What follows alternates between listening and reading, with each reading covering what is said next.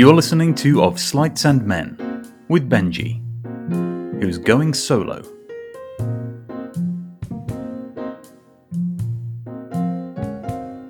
A Daily Magician production.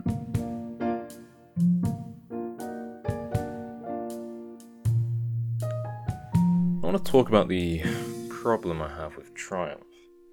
Already I fear that within under 10 seconds I've offended a great number of people with that sentence. But, nonetheless, I think, as you'll discover over the course of this episode, my grievance towards Triumph is not plucked out of thin air, and there is a reason behind it, and I'm hoping you will understand that reason by the end of this episode, and you'll also understand why, despite that slight annoyance, I think Triumph is one of the most beautiful routines in all of Magic. And to explain why that is, I want to take a break from Magic for a minute and just talk about story structure and narrative structure as I understand it for a minute. And so when I was studying film, we talked about narrative structure in an interesting way. It's similar to how many other people talk about it, but I really like the way the words that we used for it, and I think they apply quite nicely to what I'll talk about today. And so I'll just briefly go over that so we're all on the same footing in film, and really narrative of any kind. We usually start the story in a place that we would call equilibrium. Other people might call it the ordinary world, if you're a fan of the hero's journey. But either way, it's this idea that we're going to start in a place of equilibrium and a place of order. And so I think an example would be, if you've watched Lord of the Rings, you know that we start out in the Shire, and we are shown through the kind of beginning exposition how this, for Frodo Baggins, is the ordinary world. This is his equilibrium. Everything is as it should be, at least to begin with. And so we start out in a place that we'll be calling equilibrium, but we could just as easily call it like the ordinary world. We could call it the orderly world. Either way, it's this idea of equilibrium or order. And then, obviously, for a narrative plot to develop, we have to introduce conflict. Conflict is what drives the narrative forward, and we can't do that without introducing plot complications and villains and antagonists and problems to solve and all this stuff. But all of that we'll just kind of bundle up, and I'm going to encompass that in one word, which is disequilibrium. So something will come along that will throw that initial equilibrium into chaos, and it will take that order and turn it into disorder. It's going to take that ordinary world, and it's going to take the person from that ordinary world and cast them into a new kind of strange world.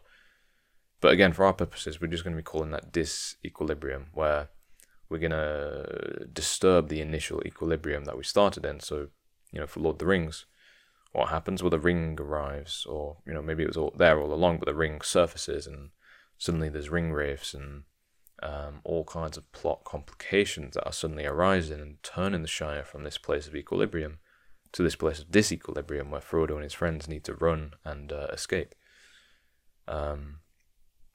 And obviously it's not just the Shire. This kind of period of disequilibrium is going to last for the vast majority of the films, where we're going to work through all of the different complications and plot points and villains that have come up. But for now, we're just going to kind of call all of that disequilibrium. So we start in equilibrium in our ordinary world. We start with order. We move into disorder, which we'll be calling disequilibrium. And then at the kind of resolution of the narrative, once we get to the end of it, we are going to end in a place we call new equilibrium. And it's important, that one word there, new equilibrium. The reason I want to stress that is that we don't return to equilibrium. Things don't go back to how they were at the beginning. However, they do return to a new normal. And so, we could say moving from order to disorder to a new order. No Star Wars references intended there, but same thing as moving from equilibrium, disequilibrium, new equilibrium. And so, and the same thing is plotted onto the hero's journey, but this is really, I think, one of the easiest ways of explaining it in these 3 words, in terms of starting in equilibrium, moving into disequilibrium, and then as we resolve the plot, we return to new equilibrium. So, for example, again in Lord of the Rings, Frodo and his friends return to the Shire, which again in the hero's journey we have this whole idea of returning with the Exiled, returning to the initial place we started, but it's going to be changed, and we're going to be calling this the new equilibrium. When they return to the Shire at the end of the film, it's different, you know. It's still a sort of normal, because the plot has been resolved, the big bad villain has been defeated, and they are free to live their lives as they want. And so it is an equilibrium of a sort, but it's not the one we started with, because Frodo's changed, his friends have changed.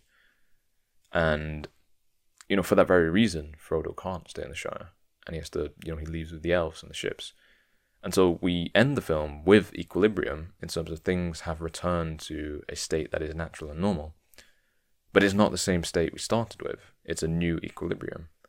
And so I think it's really important to understand that as we go into this discussion of triumph. And I'll be returning to those terms. But one final point I'll make is that often in narrative, the new equilibrium we reach at the end of the film is made satisfying to the extent that the disequilibrium we experienced was intense.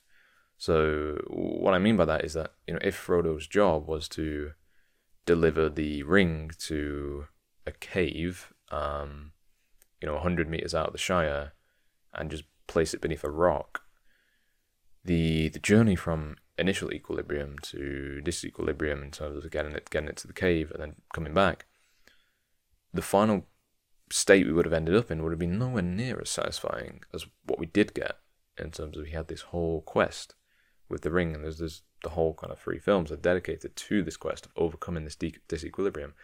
And because the disequilibrium was so intense, the satisfaction we got from the new equilibrium was incredible. And so those are really the 2 key points I want you to bear in mind going into this, is that in narrative structure, we move from equilibrium to disequilibrium to new equilibrium, and the strength of that new equilibrium is kind of dependent on how intense the disequilibrium is. And I hope you are still with me.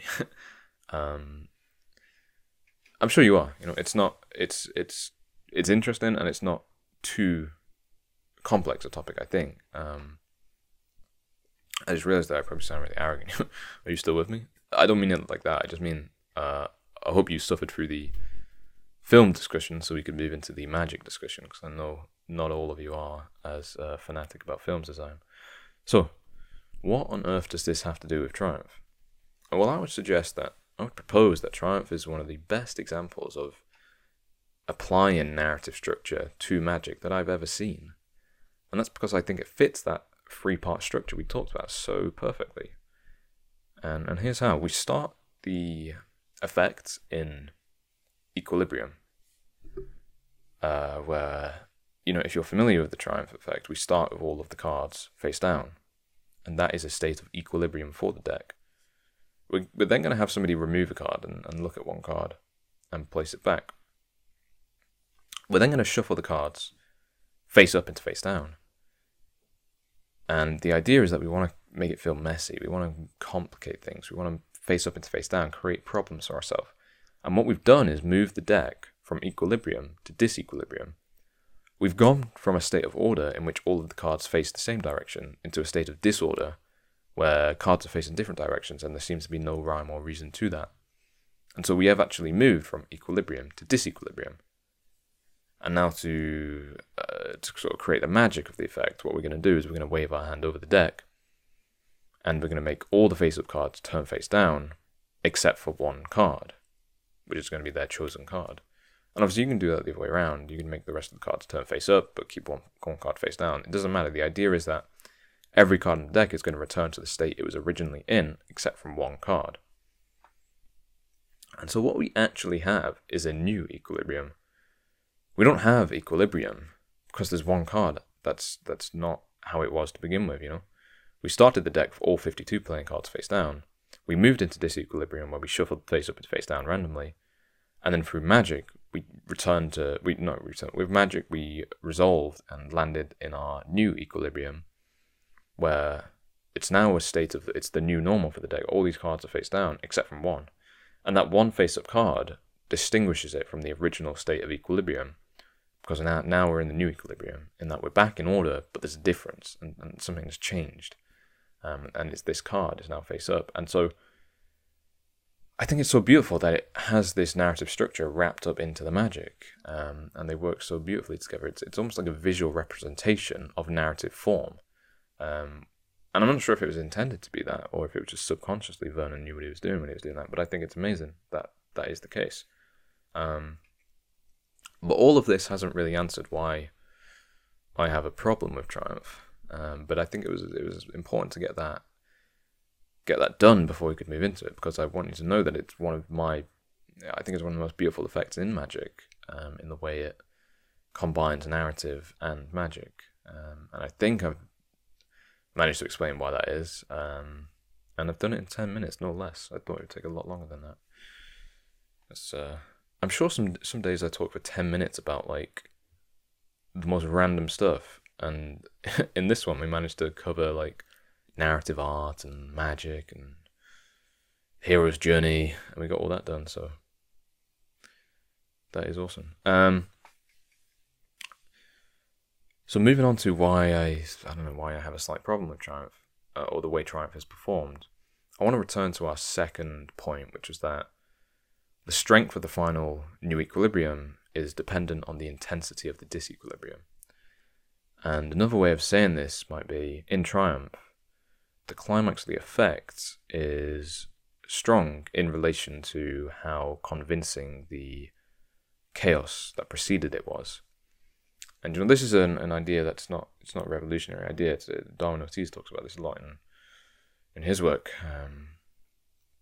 His book Strong Magic, Design and Miracles, his ideas on constructing effects, where the more convinced they are it's an apple, the more amazed they're going to be when you turn it into an orange. It's the same thing here. The more convinced they are that cards really are shuffled face up into face down, the more amazed they're going to be when you resolve that through magic.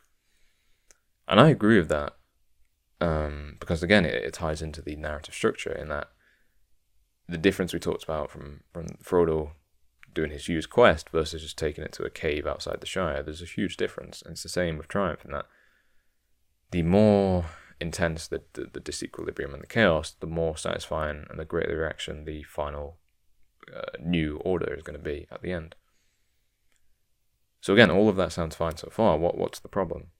Well, the problem is the way that I see people handling the cards after the face up into face down shuffle. And so what I mean is, and you may now be able to kind of visualize this as I say it, if you think about all the times you've seen Triumph performed.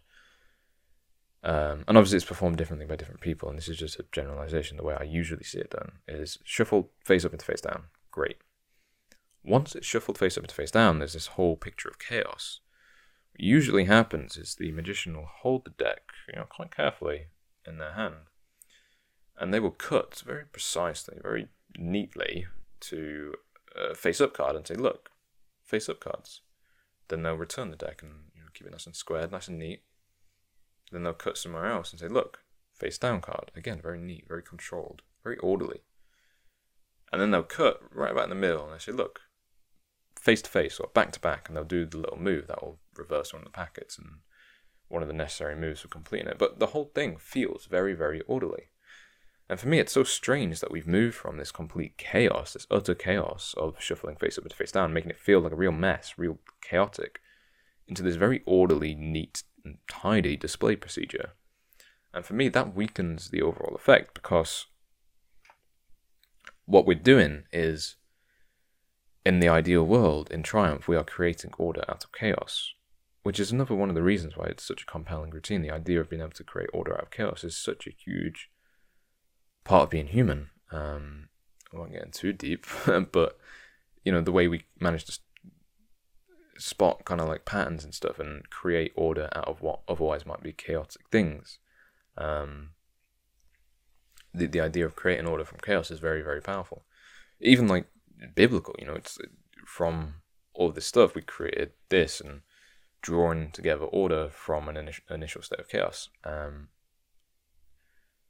don't know if that's quite the where I wanted that to go, but I mean, I'll have to double check that. But I don't know. I think that's a decent enough example. The idea of creating order from chaos is a pretty powerful concept, and so the fact that we can do that in Triumph lends this routine a lot of. It almost borrows that power from that intrinsic human concept of order from chaos, and so. When I see people doing this very orderly display procedure, what I feel like happens is that we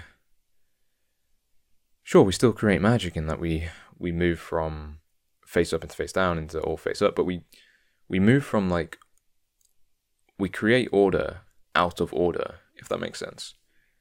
In that when we display, we are kind of exhibiting order and it feels orderly.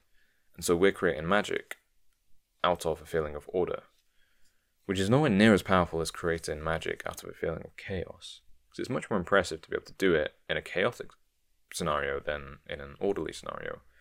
And that's why I think the display procedure that you should use for Triumph should be equally as messy and chaotic as the initial shuffle procedure, so that the entire thing moves from chaos to order rather than order to order, which is never going to be as powerful.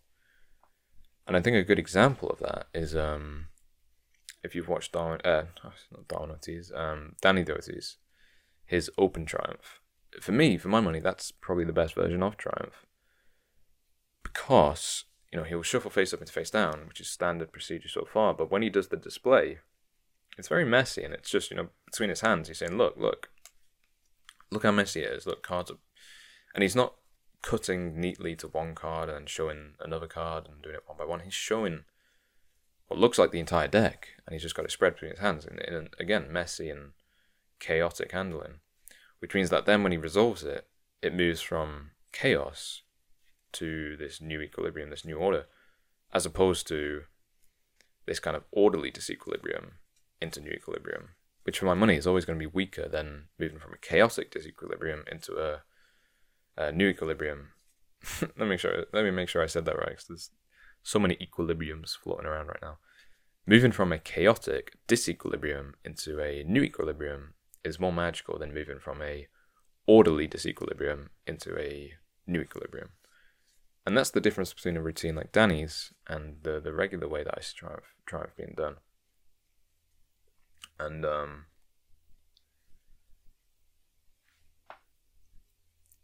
some people might say that, well, you need to do the cutting procedure, like that's part of the method. But to that, I guess I would come back to Darwin Ortiz, and another one of his ideas is that it's not really about you. This is about the audience. It's about creating the best effect that you can for them. And so if that demands that you need to use a more difficult method, that's just what you're going to have to do, That's kind of your problem to figure out, not theirs. And so... and yeah, I just looked up that Genesis reference to make sure I was getting that right. But yeah, so take a look at this. Genesis chapter 1 verse 2, and the earth was without form and void, and darkness was upon the face of the deep, and the Spirit of God moved upon the face of the waters, and God said, let there be light, and there was light. So again, it's and God saw the light, that it was good, and God divided the light from the darkness. And so again, it's creating this kind of order, this light out of darkness, this order out of chaos. Is a very, very powerful concept, which Triumph manages to tap into, why I think it has such strong intrinsic potential. You just have to make sure you deliver on that by using, as I was talking about, a purposely messy display procedure as opposed to a nice, orderly, neat one. In my opinion, that's how I would do it.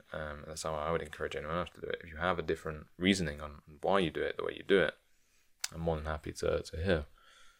But I just don't see there being a better handling than the idea of letting the display procedure be as messy as possible. Because like we said, the more intense the disequilibrium, the more satisfying the new equilibrium.